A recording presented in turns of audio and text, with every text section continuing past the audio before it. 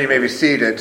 As our pastor for this morning, our preacher, Andrew Shoker, comes forward now. We do want to say again, we appreciate his time here with us, and we look forward to the end of Joel.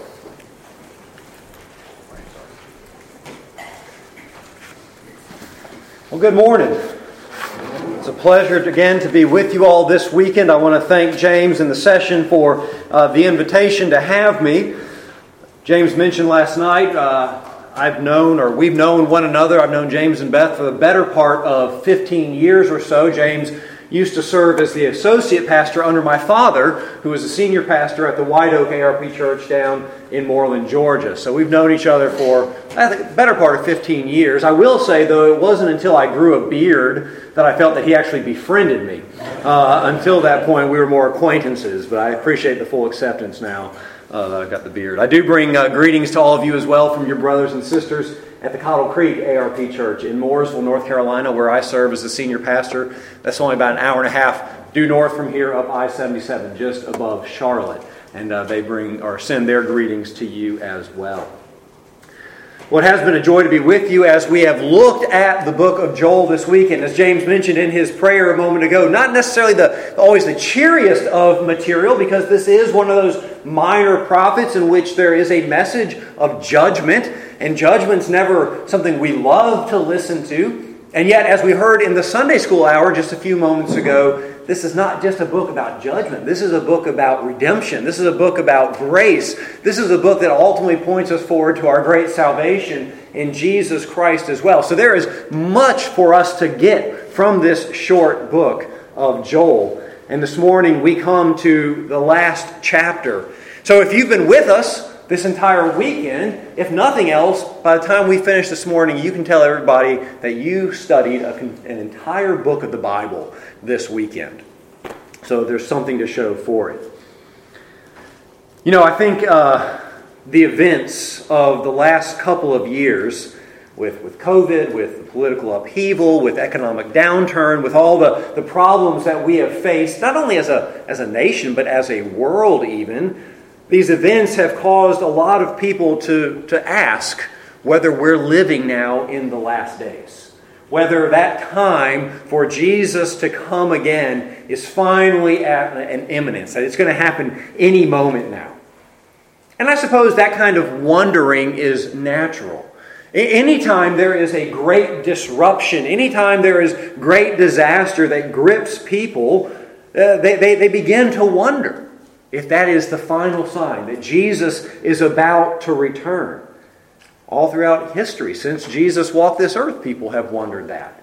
Even in the last couple hundred years, people have wondered that, whether it was with COVID and everything surrounded it, or the Cold War, or the World War II, World War I, going back to the Civil War, the Great Depression, whatever the event might be, these kinds of disruptions, these sorts of things that shake us from our normal pace of life, make us start thinking about eternal things.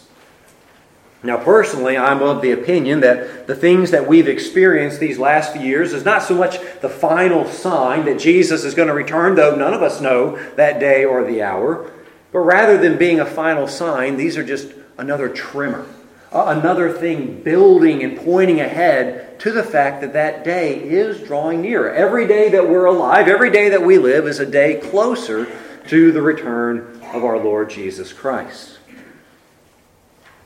Well, as we move into the final chapter of Joel this morning, we come to a passage that actually has as its focus this final day, this coming day of judgment.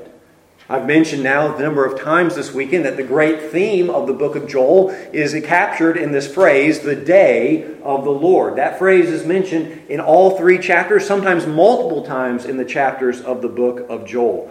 And that is a day, that is an event that is marked both by the judgment of God on those who are sinful, but also the grace of God, the blessing of God on those who have walked faithfully before Him.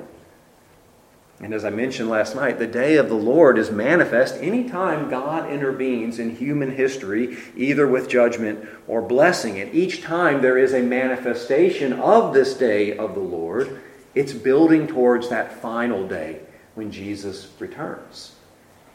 And that's really what Joel 3 is pointing us ahead to. While in its original context, it's written to Judah in the aftermath of everything they had experienced, the greater meaning, the ultimate fulfillment of this chapter is found in that day that we are all looking forward to and longing for. So let's look then and hear what God has to say through his prophet one last time as we look at Joel chapter 3. Hear now the word of the Lord. For behold, in those days and at that time, when I restore the fortunes of Judah and Jerusalem, I will gather all the nations and bring them down to the valley of Jehoshaphat. And I will enter into judgment with them there on behalf of my people and my heritage Israel, because they have scattered them among the nations and have divided up my land and have cast lots for my people, and have traded a boy for a prostitute, and have sold a girl for wine, and have drunk it. What are you to me, O Tyre and Sidon, and all the regions of Philistia? Are you paying me back for something? If you are paying me back, I will return your payment on your own head swiftly and speedily. For you have taken my silver and my gold, and have carried my rich treasures into your temples. You have sold the people of Judah and Jerusalem to the Greeks in order to remove them far from their own border. Behold, I will stir them up from the place to which you have sold them, and I will return your payment on your own head. I will sell your sons and your daughters into the hands of the people of Judah, and they will sell them to the Sabaeans, to a nation far away, for the Lord has spoken. Proclaim this among the nations. Consecrate for war. Stir up the mighty men. Let all the men of war draw near. Let them come up. Beat your plowshares into swords, and your pruning hooks into spears. Let the weak say, I am a warrior. Hasten and come, all you surrounding nations, and gather yourselves there. Bring down your warriors, O Lord. Let the nations stir themselves up and come up to the valley of Jehoshaphat. For there I will sit to judge all the surrounding nations. Put in the sickle, for the harvest is ripe. Go in, tread, for the winepress is full. The vats overflow, for their evil is great. Multitudes, multitudes in the valley of decision. For the day of the Lord is near in the valley of decision. The sun and the moon are darkened, and the stars withdraw their shining. The Lord roars from Zion, and utters his voice from Jerusalem, and the heavens and the earth quake. But the Lord is a refuge to his people, a stronghold to the people of Israel. So you shall know that I am the Lord your God, who dwells in Zion, my holy mountain. And Jerusalem shall be holy, and strangers shall never again pass through it. And in that day the mountains shall drip sweet wine, and the hills shall flow with milk, and all the stream beds of Judah shall flow with water, and a fountain shall come forth from the house of the Lord, and water the valley of Shittim. Egypt shall become a desolation, and Edom a desolate wilderness, for the violence done to the people of Judah, because they have shed innocent blood in their land. But Judah shall be inhabited forever, and Jerusalem to all generations. I will avenge their blood, blood I have not avenged, for the Lord dwells in Zion. Let's pray together. Lord our God, as we come this final time to the book of Joel this weekend, as we read these verses, as we contemplate your plan for all of creation, for all of history, for all of humanity, we recognize that there is a day coming, a day that will be a fearful day of judgment for those who have refused Jesus Christ, but a day that will also be a wonderful day of eternal glory for those who have embraced him through faith. So Lord, we pray then this morning that you would speak clearly to us in your word, that you would reveal our standing before you in our own hearts and our own minds, that you would turn our hearts to you, but you would also turn our hearts to our neighbors and those who right now are walking in darkness, who are in the path of coming judgment. Give us a burden for their salvation. We ask in Jesus' name. Amen.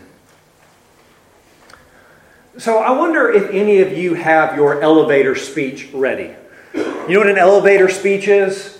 An elevator speech is if you were to get on an elevator in the near future and someone walks in with you, and right as you hit the button to go to your floor, they turn to you and say, "Hey, you look like a Christian. What's the Bible all about?" And in those few moments before the elevator reaches the floor and the doors open, what would you say to that individual? How would you summarize the overall story of the Bible? If you had 30 seconds, if you had 45 seconds, how would you summarize the Bible? Think about that for a moment. What would you say to somebody if they said, "I've seen the Bible, I've never read it. What's it all about?" Well, a helpful summary that kind of grasps the entire storyline of the Bible, it only requires 4 words, is this: creation, fall, redemption, and restoration. Have you heard that summary before in the course of your lives? That is the grand story, the grand arching narrative of Scripture. Creation, fall, redemption, and restoration. Of course, we understand it begins with creation. This is what Genesis is all about. In the beginning, God created the heavens and the earth and everything that's in them. God created a world that was perfect in holiness. Of course, we also know that shortly thereafter, mankind fell into sin. So creation leads to the fall. As Adam and Eve reject God's word, they grasp that fruit of the tree of the knowledge of good and evil, and they plunge all of us, all of humanity and the created world as well, into sin and into chaos. And yet, despite that failure, despite that tragedy, God steps in. God intervenes through Jesus Christ to accomplish and apply redemption to His people. And so you have creation, you have the fall, you have redemption, and all that now remains for us is what? Restoration. When the new heavens and the new earth are established and everything is made perfect and holy again. This is the great storyline of the Bible, something we can all memorize. Creation, fall, redemption, restoration. And in some ways, this storyline is repeated in various parts of the Bible, and Joel is actually a wonderful example of that. If you think back to the story of God's people, God created, as it were, a people for Himself. He called Abraham, out of Ur of the Chaldeans, and through him created a particular people, a covenant people for Himself. And He made them into a great nation. And He gave them a promised land. And He created this people that we call Israel, or as is in the case of the book of Joel, Judah. But we know that those people would fall, wouldn't they? That's the story of the Old Testament. Time and time again, they would fall away from God. They would fall into sin. They would chase after other gods. And God's judgment would come upon them.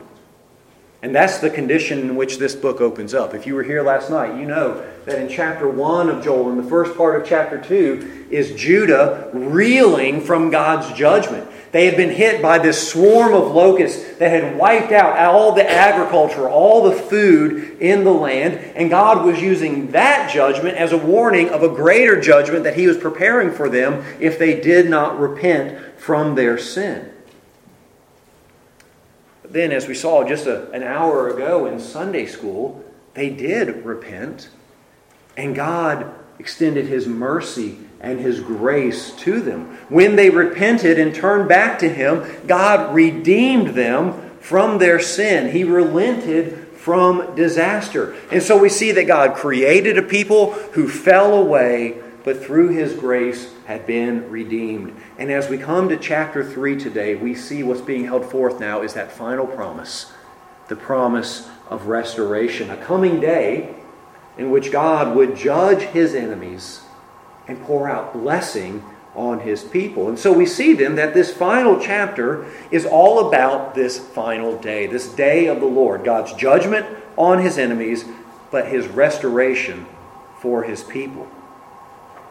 And what we can see is because that day has yet to come, even in our own time, this is very much a promise for us as well. That's one of the things I've been trying to drive home this weekend.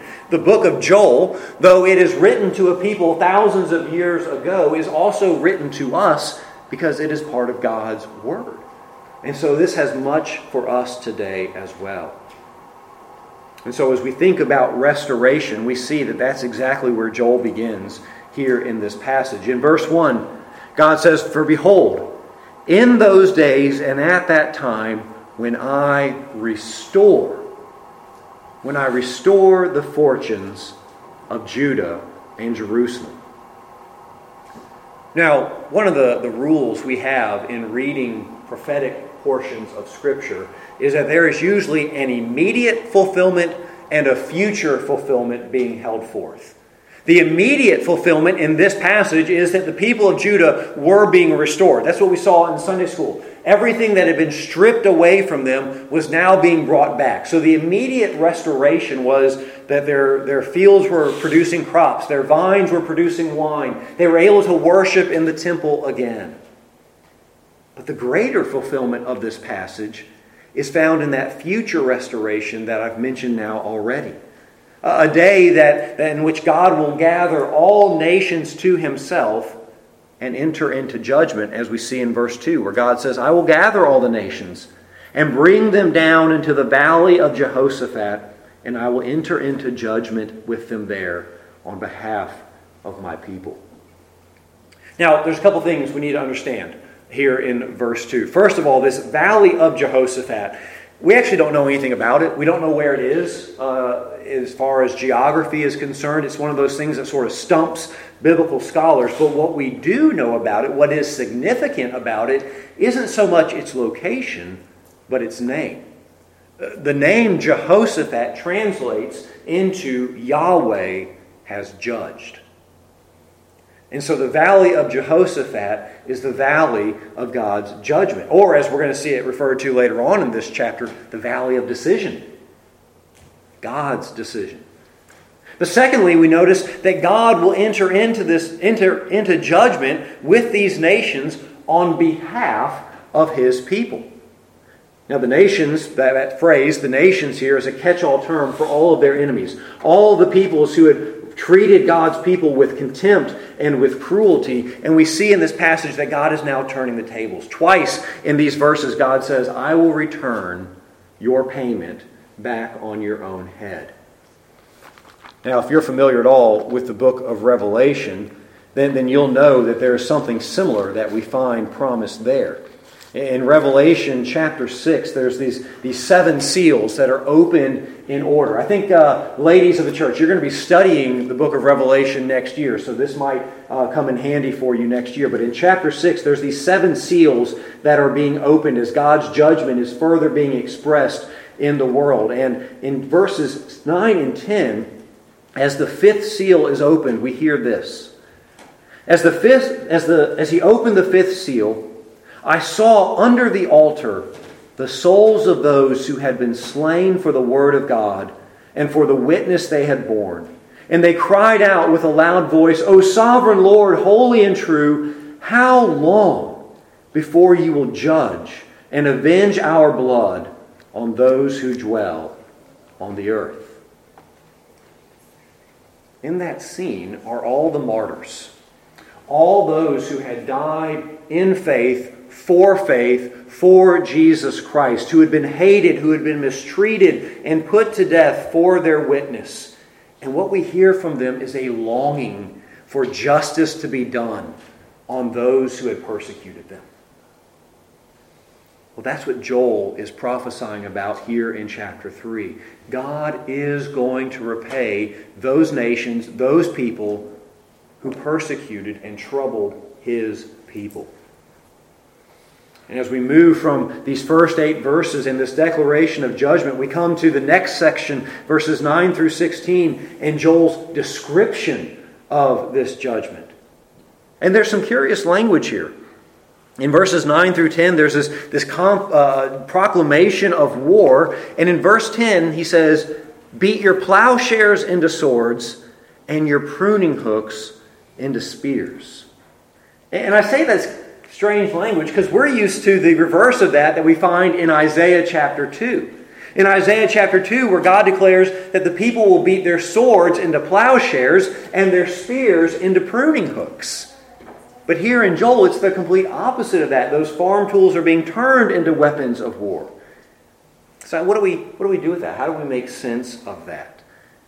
Well, we understand it by seeing that both prophets are looking at this from different ways. Isaiah was looking at the ways in which God's salvation would come upon the nations through the witness of his people. But Joel is looking at it from the other side, where he sees God's judgment coming against those nations that would not turn to him, despite the message of the people. And so God calls, as it were, on the nations that are opposed to him to prepare to do battle with him, to come and meet him, the Lord God, in this valley for a moment of judgment, for a moment of confrontation. Now, what kind of contest will that be? God versus the nation. Who wins that battle? It's God, right? Everybody should be nodding their heads. It's God. God's going to win that battle. He's going to win that confrontation. It's going to be completely one-sided. If you look at verse 13, it says, "Put in the sickle, for the harvest is ripe. Go in and tread, for the winepress is full. The vats overflow, for their evil is great." I imagine around here in Fairfield County, you've got plenty of fields where people grow hay, right? And a couple times during the year, it's time for the hay to go down. And so those fields that you've driven by for weeks and weeks that you saw the hay growing 2 and 3 feet tall, finally one day you come by and the tractors come through and cut it all down and it's all laying on the ground ready to be bound up. Well, that's the imagery here in Joel chapter 3. There is a day coming when the harvest will be ripe, when the sickle will be put to the root and all will be cut down. And the imagery here is of God bringing this judgment upon the nations. This sickle is a sickle of judgment. And he says that he will tread them in the winepress. And of course, this is another scene that the book of Revelation captures. In Revelation, John talks about the angel coming in chapter 14, and he's told to put in your sickle and gather together the clusters from the vine of the earth, for its grapes are ripe. So the angel swung his sickle across the earth and gathered the grape harvest and threw it into the great winepress of the wrath of God. This is really a terrifying image of God's judgment, of what that day will be like when the Lord judges the peoples, when he judges the nations. The number of those who stand in judgment is represented in verse 14, where it says multitudes. Multitudes in the valley of decision. And that corresponds with that scene I just read about in the book of Revelation, where God will tread the winepress of his fury. And what I didn't read is the aftermath of that, where we're told that the blood will run as high as a horse's bridle and as wide as miles around. This is what's going to take place in the valley of decision. And contrary to how some people want to interpret this passage, this is not a valley in which people will be given one last chance to bow their knee to the Lord and avoid his judgment. No, this is the valley in which God's judgment will come. God will be the one who weighs his opponents and finds them wanting. Now let me ask you a question, Christian. Because again, this is not one of those passages that we like to hear. This is a hard message for our ears. But how should we respond to it? Because both Old Testament and New speak of this coming day of the Lord, that there will be a day of reckoning, there will be a day of judgment. What should be our response to something like this? Well, it depends on the perspective from which we view it.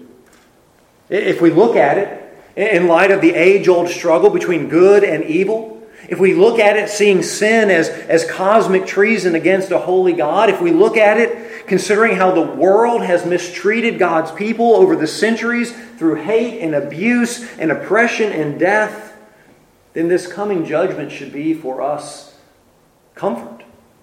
Knowing that God will provide recompense, that God will bring vindication on those who have been his enemies. While that may sound like a harsh way of viewing this, let's not forget that the church throughout the years has faced persecution.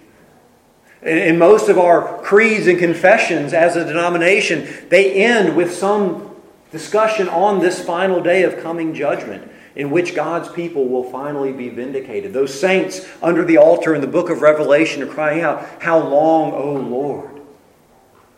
All around the world, even now, we have brothers and sisters who gather together each and every Lord's Day for fear of their own life. Some of them dragged away in the hours of the night, thrown into jail, never heard from again because of the hatred shown to them for taking the name of Jesus Christ. And they are longing for vindication. And the day of judgment that's coming will provide that. But there's another way we should look at this as well. In addition to seeing that day as a day of vindication, we should also look at it in light of our current relationships and the fact that that day has not yet come. This threat of God's coming wrath should grieve us. And what should grieve us is knowing that we have loved ones. We have friends, we have family members, we have neighbors, we have co-workers, we have classmates who are standing right now in danger of this kind of eternal judgment. And knowing that their opportunity to repent is growing shorter each and every day. And so reading something like Joel chapter 3 should actually propel us into evangelism, because we don't want this for them. We want better for them. We want eternal glory for them. And this is where the words of 2 Peter come in so helpful for us. In 2 Peter chapter 3, he's speaking about that day to come. And he says, "Do not overlook this one fact, beloved, that with the Lord 1 day is as 1,000 years, and 1,000 years are as 1 day. And the Lord is not slow to fulfill His promise, as some count slowness, but He is patient towards you, not wishing that any should perish, but that all should reach repentance." You see, friends, this day of judgment is going to come. We don't know when. No man knows the day or the hour. We don't know when, but we know that every time the sun sets and rises, it is that much closer to coming. But it hasn't yet arrived, which means there's still time for repentance. There's still time for evangelism. There's time for you and for me to be bold and courageous and to take that next step with our family and our friends and talk with them about Jesus and eternity. Yes, I get that sometimes it's awkward. I get that sometimes family dynamics make it difficult to talk about eternal things. But isn't a temporary awkwardness better than an eternity of suffering? Where is our heart for the lost in our community? Where is your heart for those whom you love and know, who you know right now are standing in fear of judgment? Oh, may the Lord give us hearts that love these lost in our midst, that will propel us to them. Because rather than eternal judgment, they could very easily, by the grace of God, experience eternal blessing. And that's exactly what Joel holds forth for those who do turn to the Lord. For those of us who love God and who look to Jesus Christ in faith. Because for us, this final day of the Lord, this will not be a day that we have to worry about. This will not be a day of fear, but a day instead marked with gladness and eternal delight.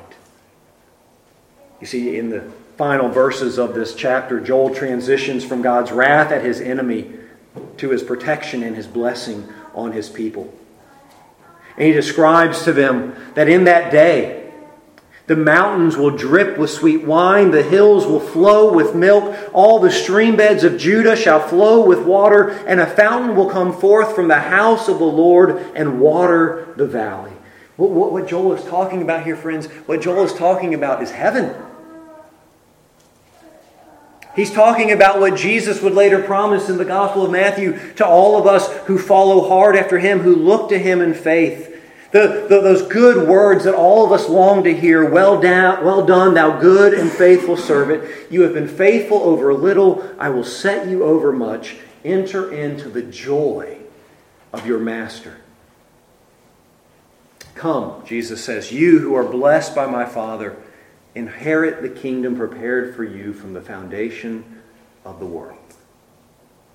This is what awaits us, friends. This is heaven. And I'm not talking about the intermediate state. I'm not talking about when we die and our bodies rest in their graves and our souls go into the presence of God. No, I'm talking about the final day when Jesus Christ returns and our bodies are raised and are glorified and reunited with our souls. And we spend all of eternity in the very presence of God Himself. This is restoration. This is the day that all of us are longing for. It's what's promised to each and every person who will receive Jesus Christ by faith. And we have no idea how glorious it'll be. It's kind of like what Paul says in 1 Corinthians 2. No eye has seen, no ear has heard, nor a heart imagined what God has prepared for those who love Him. No, we can't imagine all the blessings that God has in store for us in this new heavens and the new earth. But we do know the chief blessing.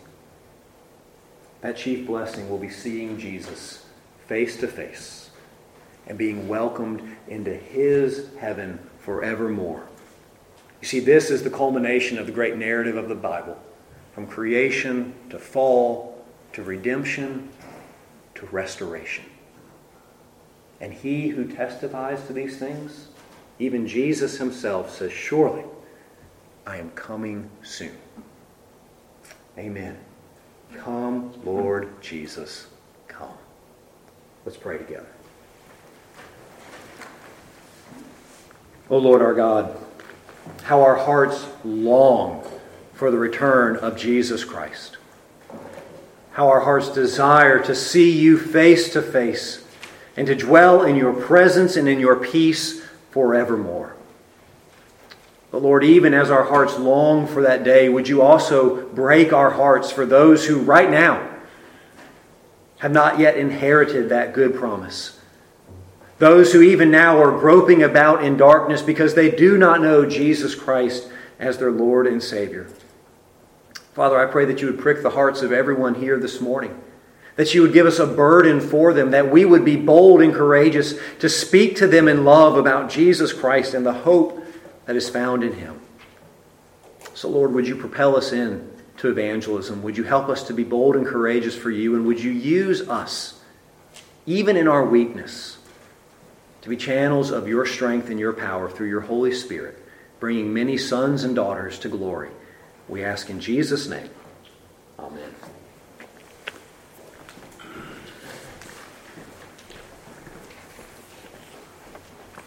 Let's take time now to confess